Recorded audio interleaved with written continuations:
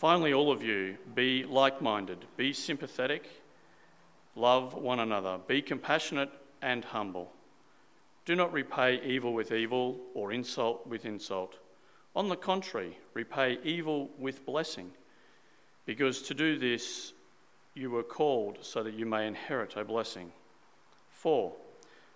Whoever would love life and see good days must keep their tongue from evil and their lips from deceitful speech.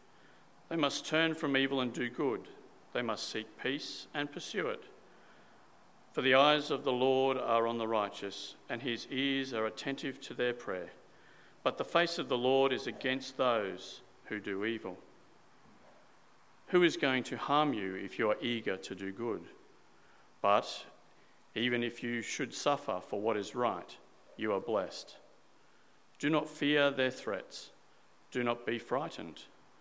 But in your hearts revere Christ as Lord. Always be prepared to give an answer for everyone who asks you to give the reason for the hope that you have. But do this with gentleness and respect, keeping a clear conscience, so that those who speak maliciously against your good behaviour in Christ may be ashamed of their slander. For it is better, if it is God's will, to suffer for doing good than for doing evil. For Christ also suffered once for sins, the righteous for the unrighteous, to bring you to God. He was put to death in the body, but made alive in the spirit. After being made alive, he went and made proclamation to the imprisoned spirits, to those who were disobedient long ago when God waited patiently in the days of Noah while the ark was being built. In it, only a few people, 8 in all, were saved through water. And this water symbolises baptism, now that saves you also. Not the removal of dirt from your body, but the pledge of a clear conscience towards God. It saves you by the resurrection of Jesus Christ, who has gone into heaven and is at God's right hand, with the angels, authorities and powers in submission to him. May God bless that reading to us this morning. Let's pray. Loving Father, we ask that by your Spirit you would help us all, young and old, new to these things, or lifelong Christians. We pray that you would help us all grow to love you more this morning. Move in us, help us to understand these words, but more than that, help us to put them into practice, to be shaped and changed by them so that we may live the kind of lives about which we read now. And we pray all this in Jesus' name. Amen.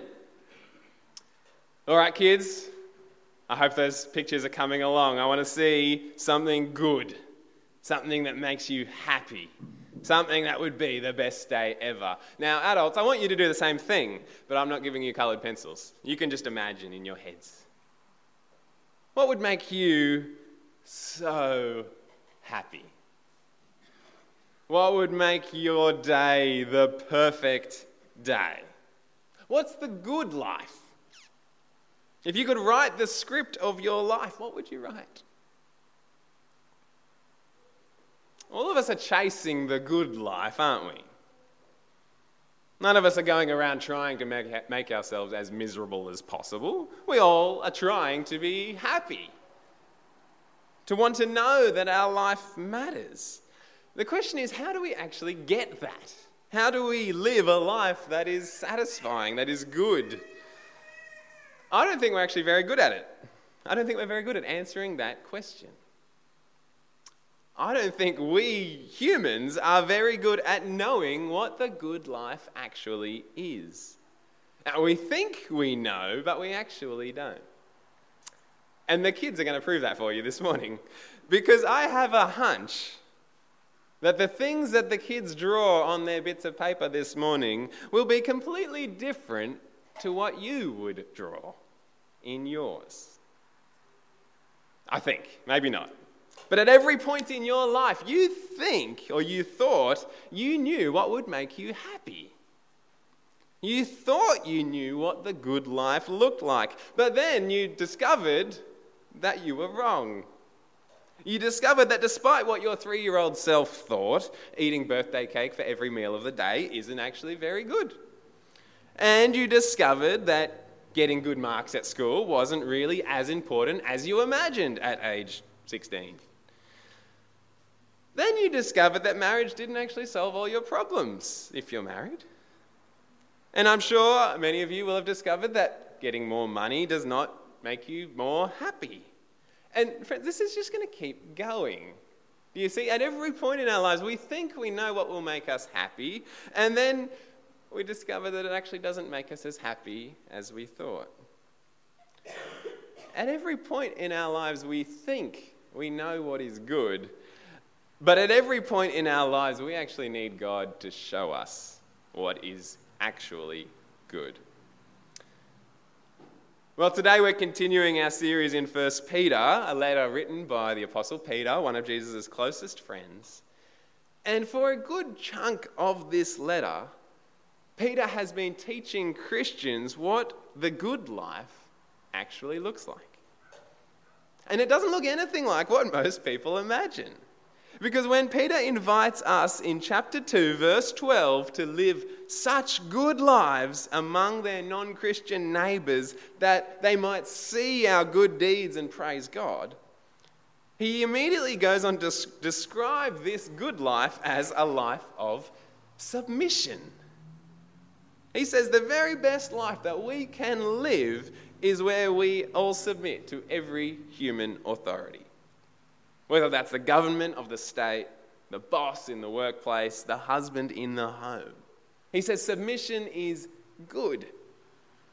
Now, if you missed the previous 2 weeks here in church, you can catch up on those sermons online where I've tried to convince you that submission is good.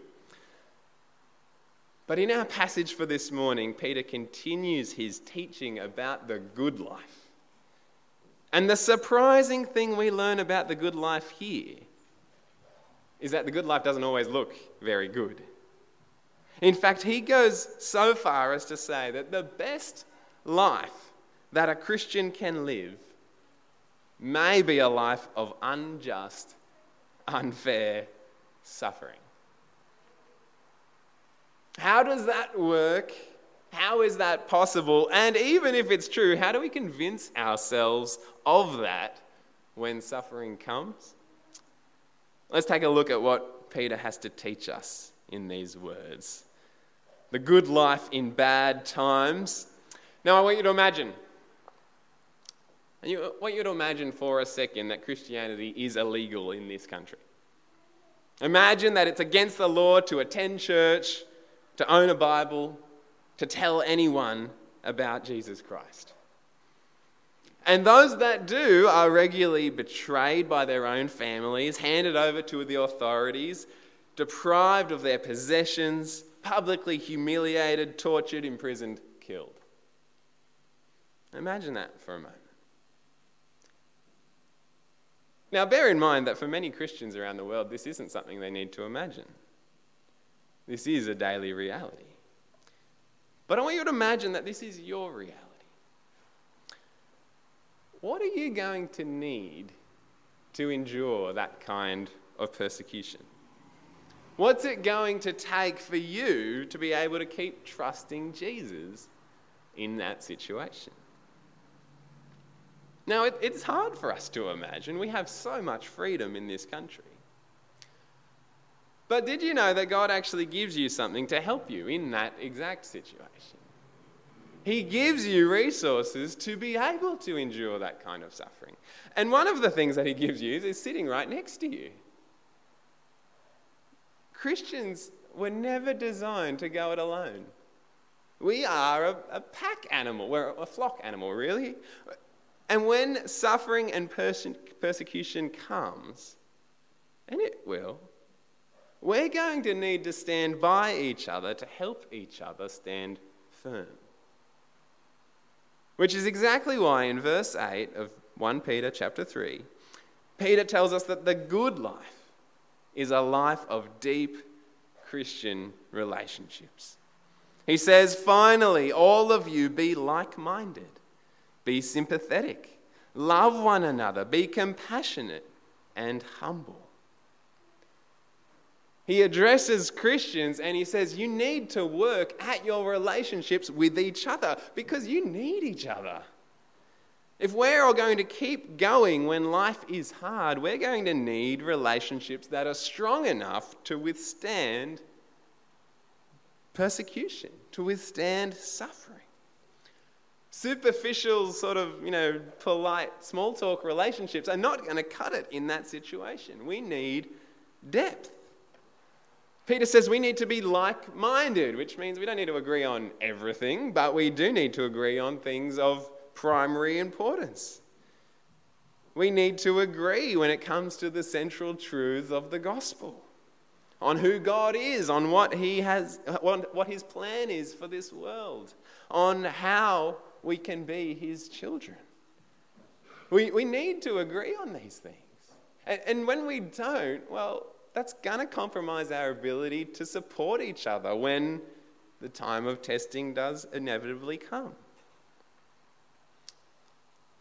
We also need to have the ability to understand the perspectives of others, the humility to recognize the contributions of others, the love to act in the interest of others. Simply put, the good life is a life where you take your eyes off yourself and direct a greater share of your care and concern for your brothers and sisters. So how are we doing at that? How are we going at forming deep Christian relationships here in this church? Are the people around you people that you can trust to support you when times get tough? Can you rely on them to challenge you, to even rebuke you when you need it? And have you done what's required to enable them to rely on you? Are you doing enough to convince them that they can trust you? Because friends, we live in a culture where commitment is just at an all-time low, I think. We live in a culture where marriage is until it no longer suits me. We live in an age where employees jump from job to job, where employers are tight-fisted with permanent employment. We live in a time where volunteer organisations are shrinking, where we respond to social invitations with maybe. Our culture is scared of commitment, but we need it here in church. And so I want to urge you to commit to your brothers and sisters here.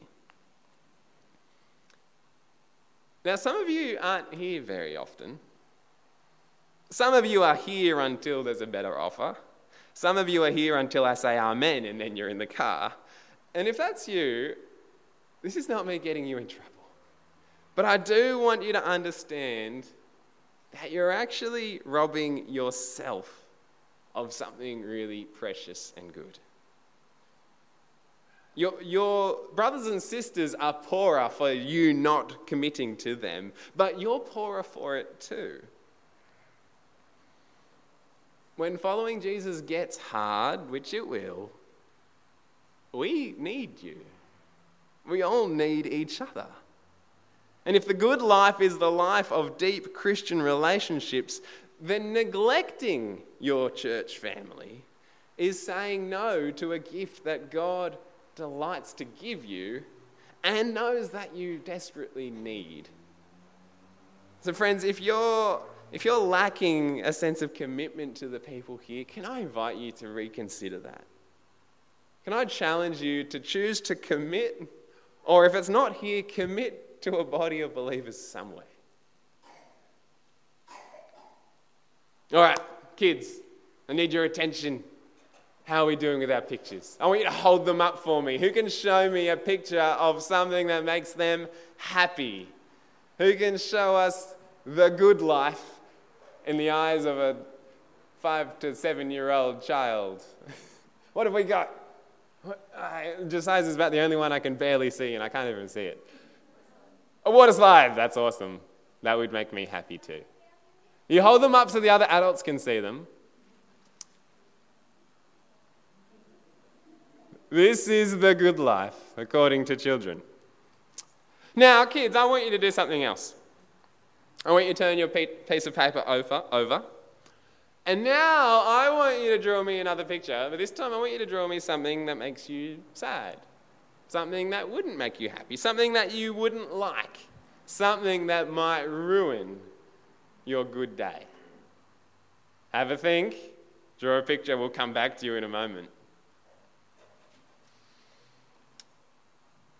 The good life is a life of deep, loving Christian relationships.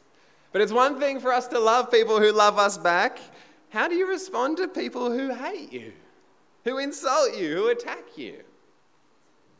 Well, Peter says we respond as if they loved us. We bless them, he says. Verse 9, don't repay evil with evil or insult with insult.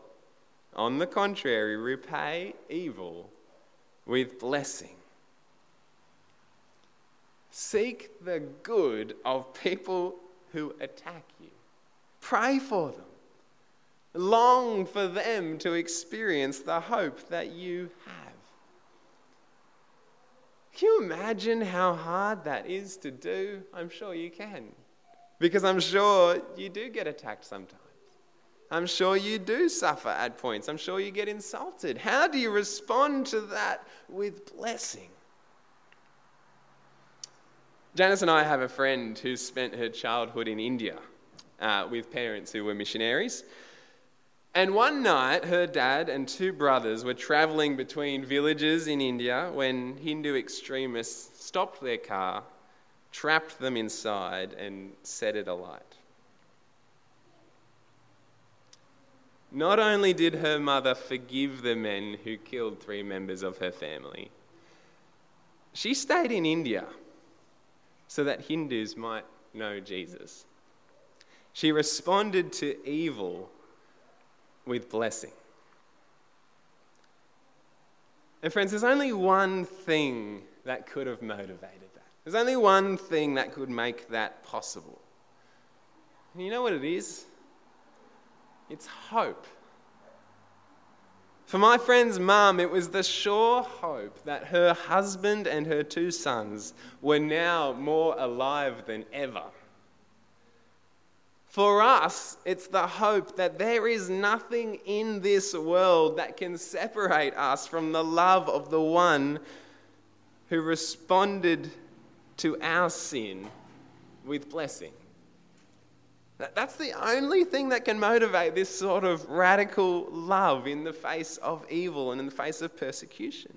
And as hard as it may seem, as impossible as it sounds, Peter shows us that responding to evil with blessing is actually a way of receiving blessing. He says, don't repay evil with evil or insult with insult. On the contrary, repay evil with blessing, because to this you were called, so that you may inherit a blessing. And then he reinforces his point by quoting from Psalm 34. He says, for whoever would love life and see good days must keep their tongue from evil and their lips from deceitful speech. They must turn from evil and do good. They must seek peace and pursue it. For the eyes of the Lord are on the righteous, and his ears are attentive to their prayer. But the face of the Lord is against those who do evil. And do you see what Peter says here? He says that when you choose to seek the good of people who attack you, who hate you, who treat you unfairly, not only do you bless them, you bless yourself. You receive blessing. It helps you and them. And Peter's not just talking about a future blessing in heaven. He's talking about life right now. He's saying that treating people well will actually make you love your life more. And it'll do that because you'll know that you have the approval of the only person in the world whose approval actually matters. Friends, when we bless in the face of evil, we know that God is pleased with us. And if God is pleased with us, then Who cares what anyone else thinks? The good life is the life of responding to evil with blessing. Now, if you live that way, you'll expect that most people will treat you well. As a general rule, in our culture at least, when you're nice to people, people are nice to you. And that's exactly what Peter says in verse 13. But in verse 14, he acknowledges that this general rule doesn't always apply. Sometimes good people get treated badly. Sometimes the righteous suffer unjustly.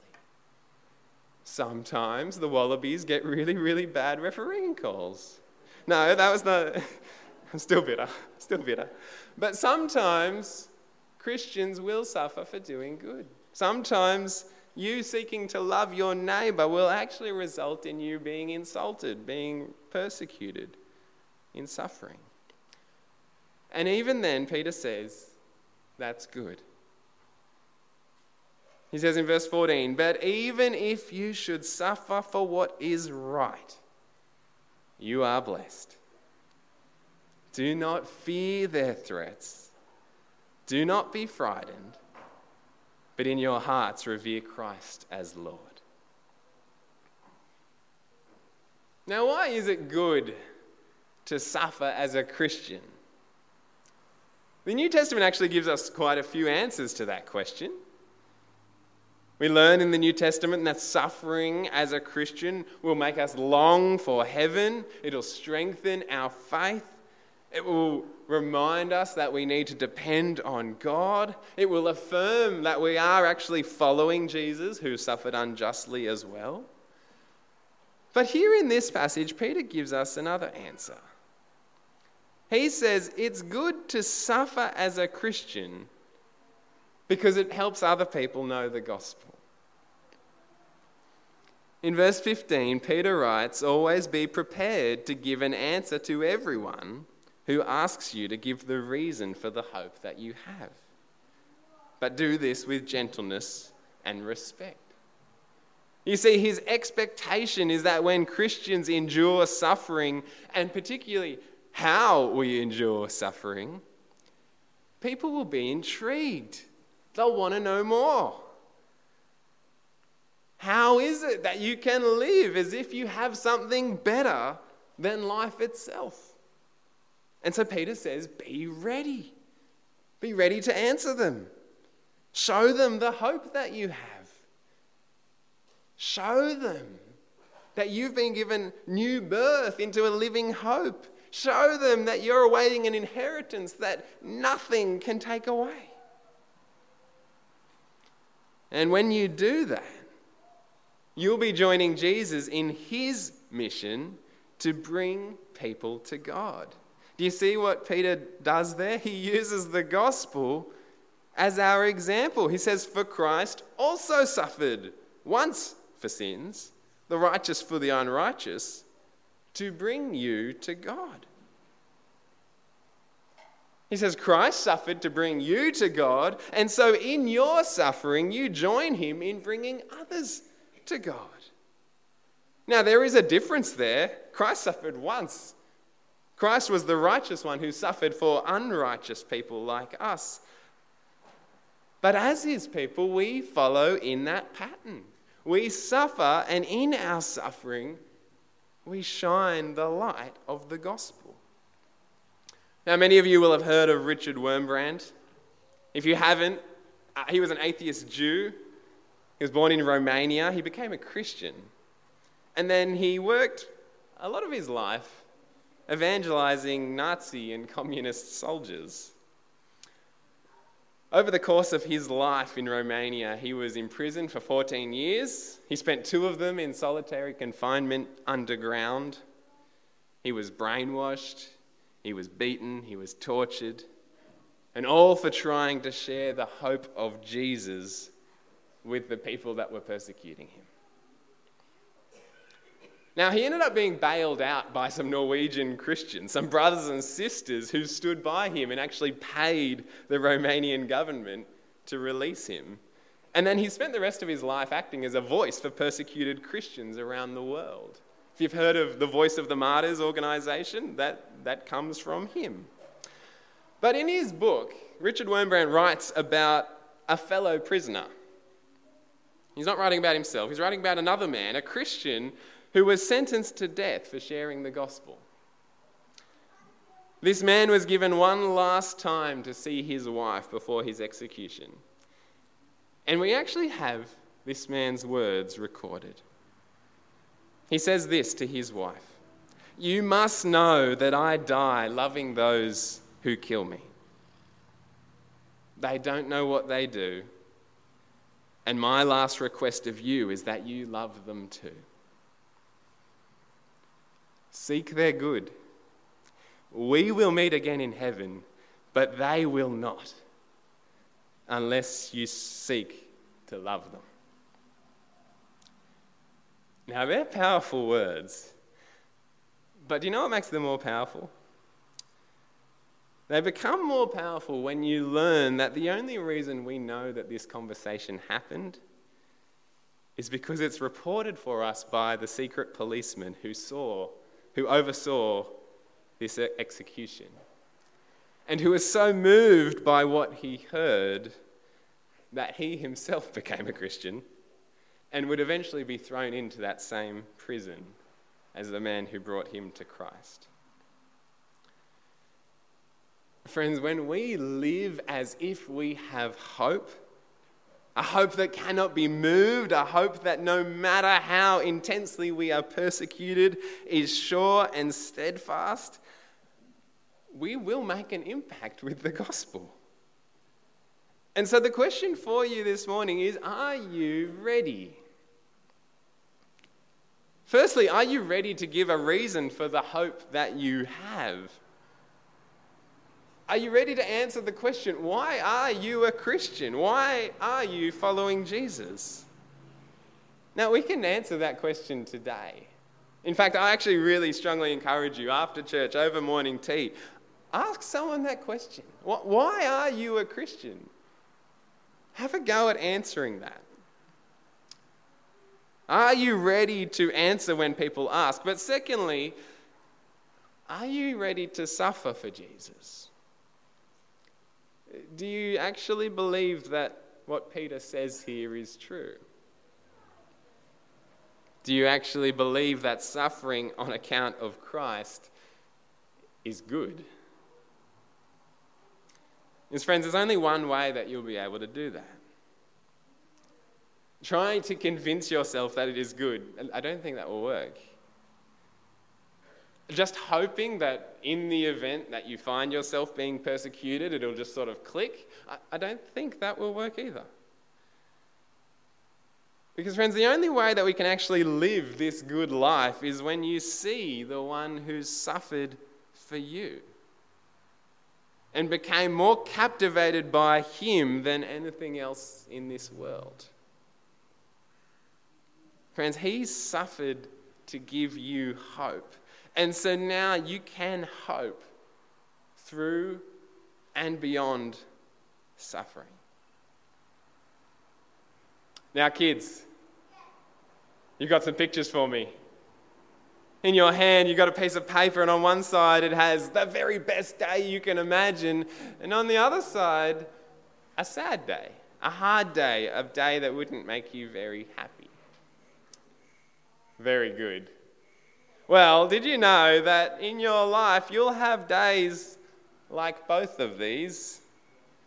You'll have days that are happy, days that are fantastic, the best day ever.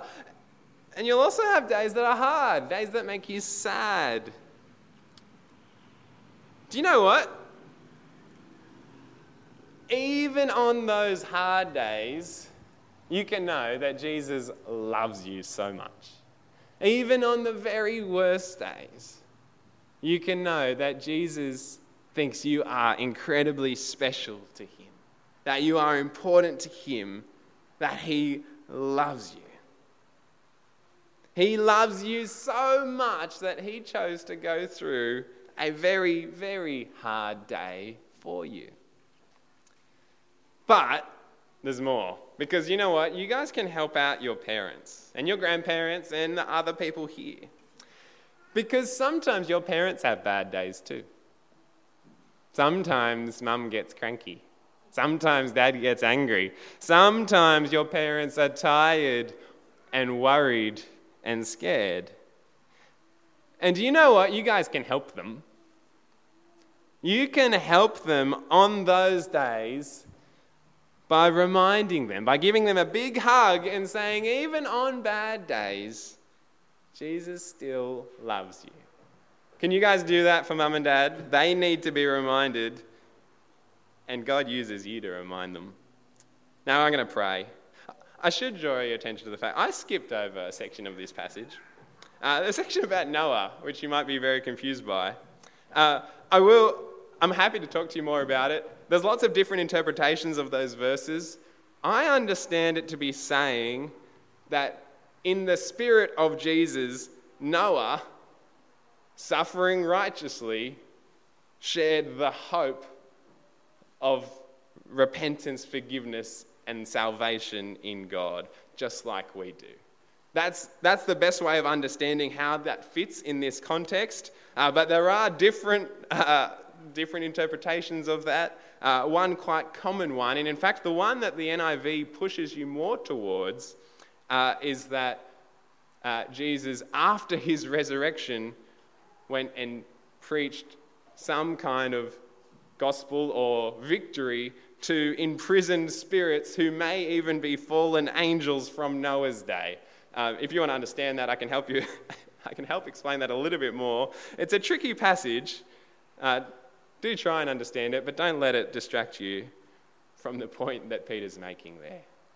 In your suffering, you have the opportunity to share the hope of Jesus. So let's pray. Let's ask that God would help us do that.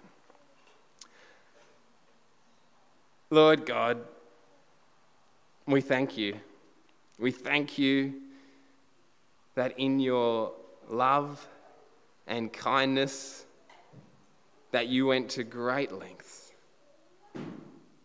that you sent your own Son so that we could belong to you, that you sent him into this world to suffer unjustly, to suffer persecution, to suffer to the point of death, even though he had done nothing wrong, and that he did all that for us.